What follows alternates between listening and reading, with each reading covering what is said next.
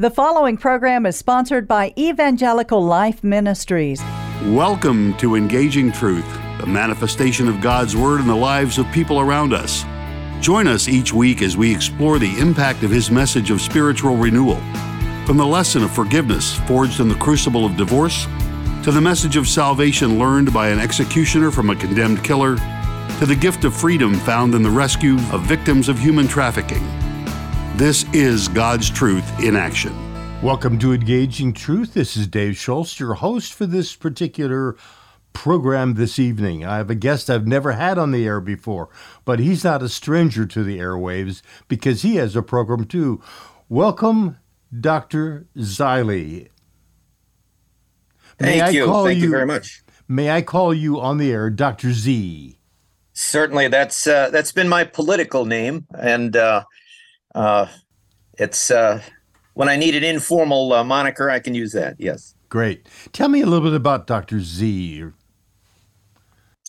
Well, I grew up in Detroit. My parents were faithful Lutherans. They met at the Detroit Veterans Club.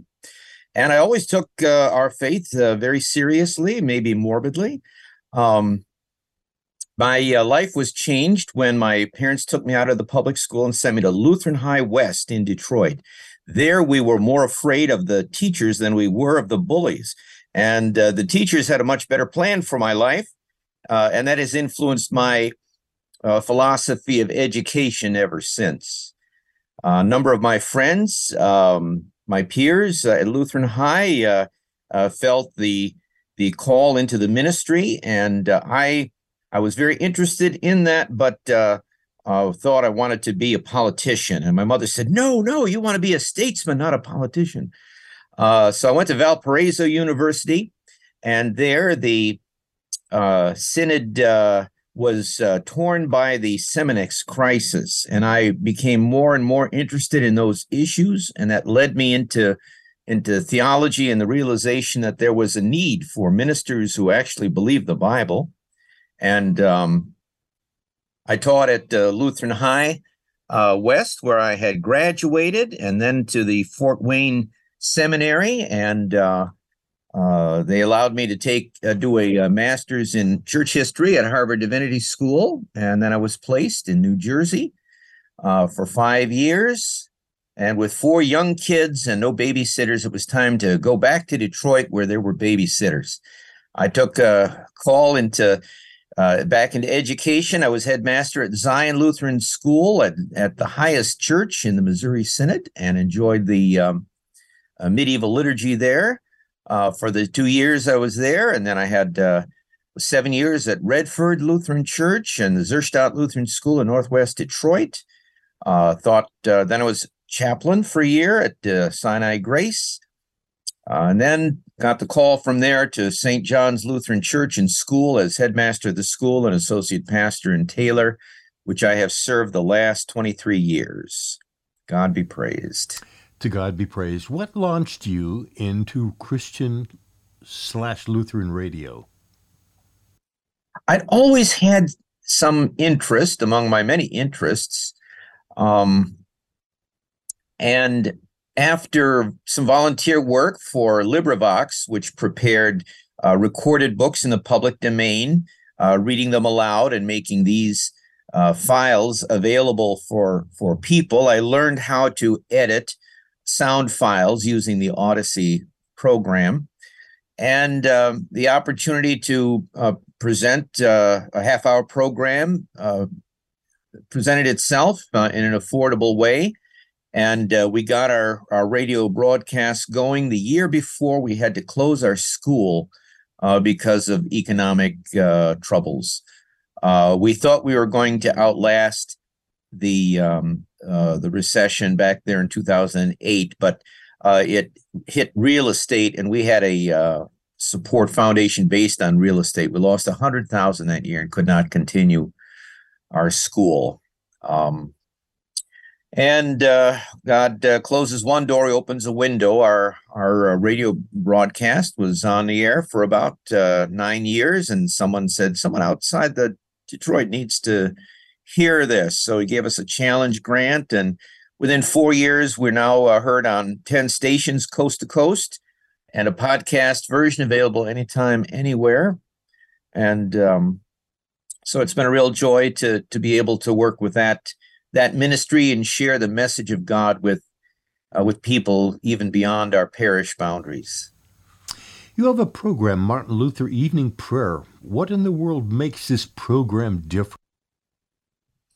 Well, in some ways, it's not all that different. The format is similar to the Lutheran Hour, but we do consciously pair the sermon with traditional Lutheran worship.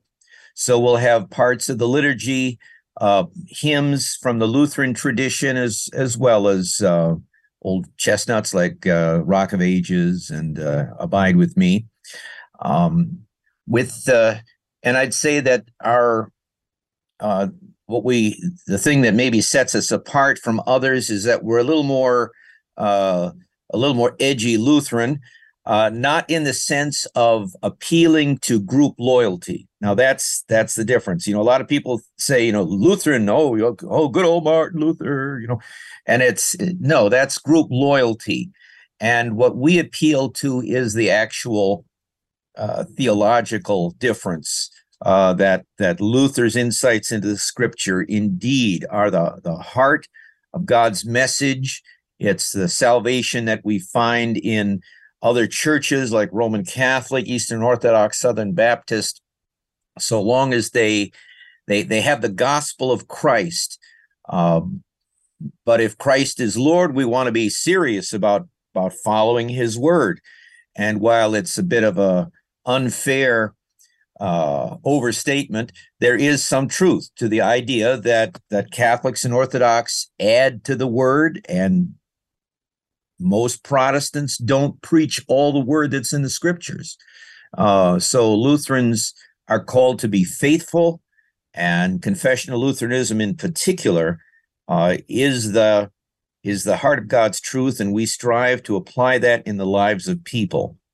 The other strength I think that we bring is you've got to apply the word to the world. Eldon Weisheit in his chapel talks had a great way of putting it. So not only do we have to understand the word of God and what it teaches, but we have to understand the world and how the word fits on that. I mean, if you could have a flawless jacket, but if you try to put your feet in the sleeve, it's not going to fit. So we have to fit the word of God to the world situation, obviously using law and gospel. But to understand how it applies, you have to understand and do a little bit of analysis of the world. And I think people appreciate that in our message. Brother Z, we live in a growing woke world.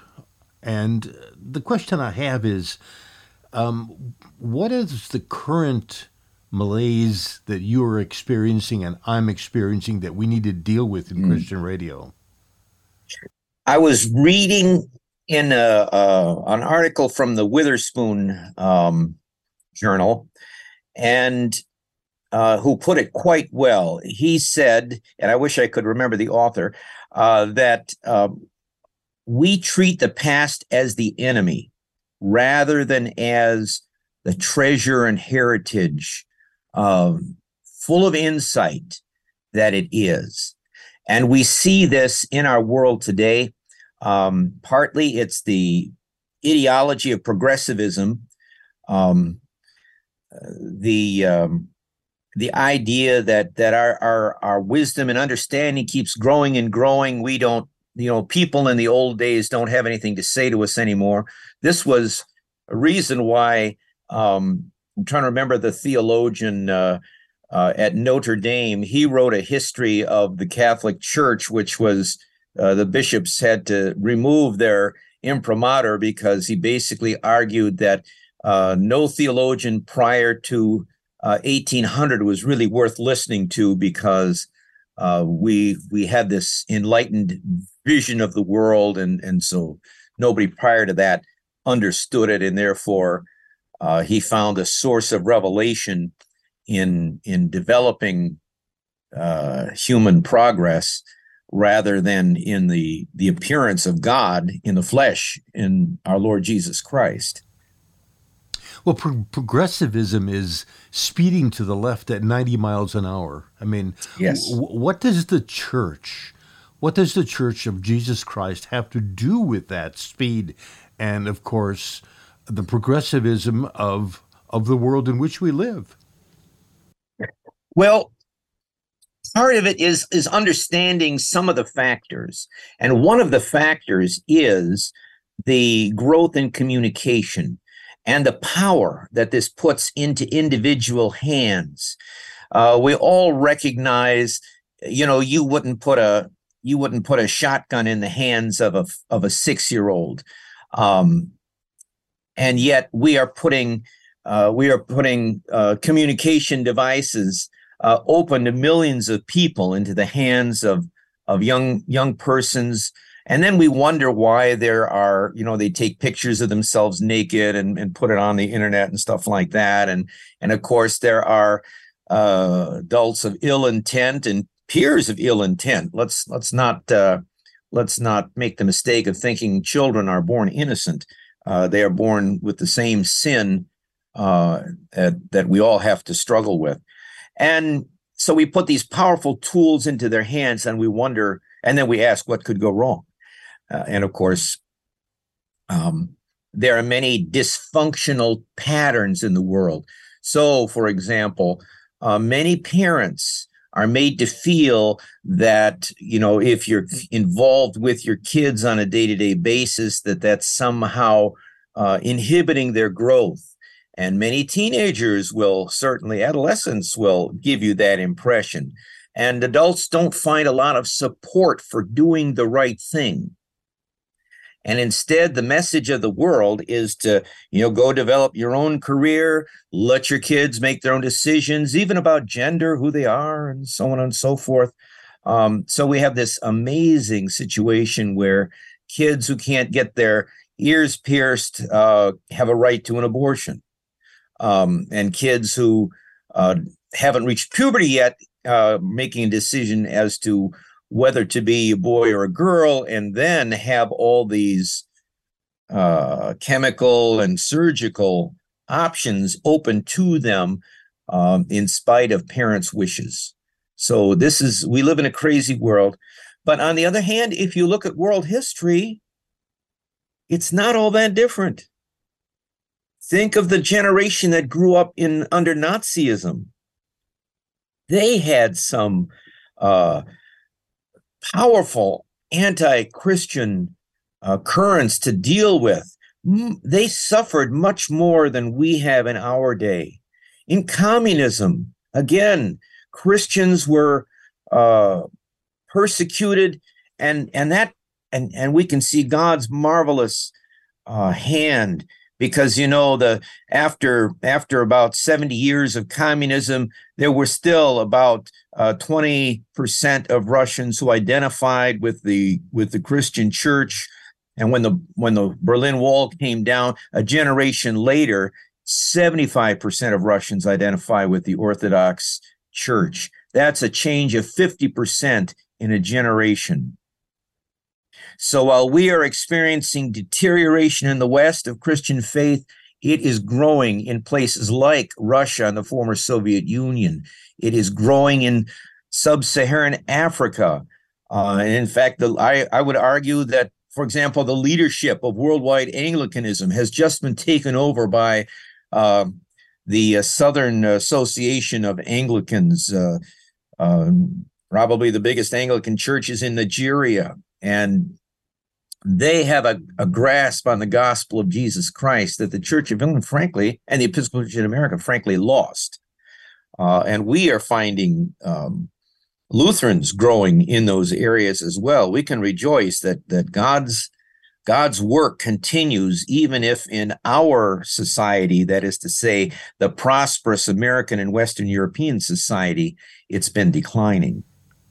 I wonder if that does not offer within the Christian community the wringing of hands and saying, "Oh, what are we going to do? This is so bad."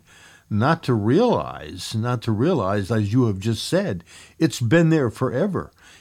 We should not use this as an excuse. The gospel itself, with the working of the Holy Spirit, creates and sustains faith.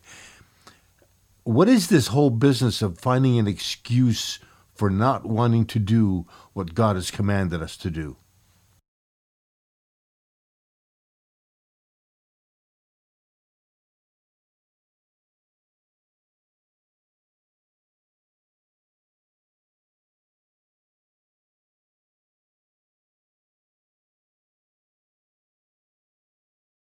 Was thought, that's what justified the sale of indulgences. In my own life, I have to say, we Lutherans never embraced the theology, the theology of prosperity, but we did embrace a certain theology of glory pertaining to family relationships. We convinced ourselves that if we lived right, that our families would always be whole. And we underestimated the influence of the world and the flesh on our families and, frankly, on ourselves. Many Christians imagined that it was just me and God, and I'm going to be fine. And they underestimated the influence of 10 years of secular entertainment and its lascivious content and the attitudes of people around us. What other people praise, we're instinctively drawn to, whether it's sexual promiscuity when we lionize the rock stars that have a different partner every night, versus the people who make a lot of money, the respectable people. And those are both distractions from the Christian life. Part of it too is that our churches often started off with blue collar folks, and then their young people became college educated, and that alienates the generations. I myself experienced not alienation exactly, but I could feel the difference between my parents' world and my world. My mother got a year or two of college. My father didn't even finish high school. Well, he got a trade school thing. But my attitudes and prospects and view of the world was so much different from theirs, partly because of the change of time, partly because of the things I was into. And we see this with so many people and their children. The children live in a different world, not just socially, but class-wise, and that affects people. One of the most helpful books I read was by a guy named I wish I could remember his name. Tex Semple, that's his name. His book said that there are three broad cultural groupings in America. The cultural right, which prizes relationships. They're reluctant to leave their hometown because of loyalty and relationship and so on. They prize family values. The cultural left marches by a different drummer. They go off to do their own thing and are not influenced or not interested in impressing other people. And then the broad cultural middle, their chief loyalty is to their jobs. And so they go wherever their jobs go. And, I remember what Father of the Bride, the bride takes her law job, even though she's pregnant, newly married, she takes her law job on the Eastern Coast city and leaves her family and all that support and stuff. And of course, the movie, she's doing the right thing. She's made the right choice because she's embraced her vocation, her job, rather than the family, either the one that raised her or the one she's going to have. So it's very helpful when you kind of look at American society through that lens, the people who go their own way and aren't interested in impressing others, well, their great problem is loneliness. When you insist on going your own way and being a loner, well, you don't have a whole lot of friends, and when you need help and support in old age, yeah, that's loneliness. I was just thinking the other day as I walked down the aisle of the hospital to make a call. It used to be that the nurses and doctors would salute because they would see the cross hanging around my neck. Yes. Not anymore. They sometimes turn away from it. Looking at the future, brother, Dr. Z, as you peek around the corner, and of course we don't know what's going to happen tomorrow, but as we peek around the corner, knowing the gospel that has been entrusted to us, what's going to make a difference for the world in which we live? Well, God, and that's our comfort, and it's also our challenge, because there's a lot of people who make predictions, that this is the trend, and if it keeps going, it's going to happen, but trends never do that. They go up and down, and pass each other, and like the soccer mom in the early 90s, people suddenly became aware of the soccer mom. Well, that kind of mother was always part of us. It's just that public attention didn't go there until that particular time. So there are still many traditional families in our country. They're just not as dominant as they once were. In the same way, a lot of people don't realize that America's churchedness reached a peak about 1960, and it's been on the decline since. But we still haven't reached the lows of some parts of American history, notably the time of the American Revolution. I believe that God will revive some corner of some part of our society. Maybe the gospel will be embraced by the poor. That's often been the case. And the poor don't get a lot of attention. People don't want to be like the poor, but they're the people of faith. And the people who are self-satisfied tend not to embrace the faith. So I don't know what plans God has for our culture, our society. We as individuals on the battlefront, we have to follow directions and deal with the struggle in front of us, and let the general Christ take care of the big picture. The technology, that can be the technology of tomorrow is going to be so precise, it'll enable us to do the kinds of things we're doing now and do even better. We're getting very close to the end of our program, and I just want to ask you, first of all, what is your website, Dr. Z, and how do people contact you to talk about the very things that we're talking about? Well, people are welcome to email me, which is FRZEILE or DRZEILE at juno.com, JUNO. We have our podcast of Martin Luther's Evening Prayer is available at Buzzsprout, BUZZSPROUT, as it sounds, .com. And then our /34718. That is buzzsprout.com /34718. Dr. Z, we got to do this again. This has been a fun time with you. Well, great. I just want to say thank you for being willing to be able to and willing to talk about the things that we have talked about today. May the Lord Jesus bless and keep you in his grace, and come back to us again on Engaging Truth. I will say to you, good night.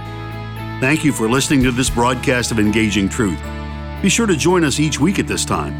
To help support our ministry, contact Evangelical Life Ministries, Post Office Box 568, Cypress, Texas 77410, or visit our website at elmhouston.org, or find us on Facebook at Evangelical Life Ministries. Thank you.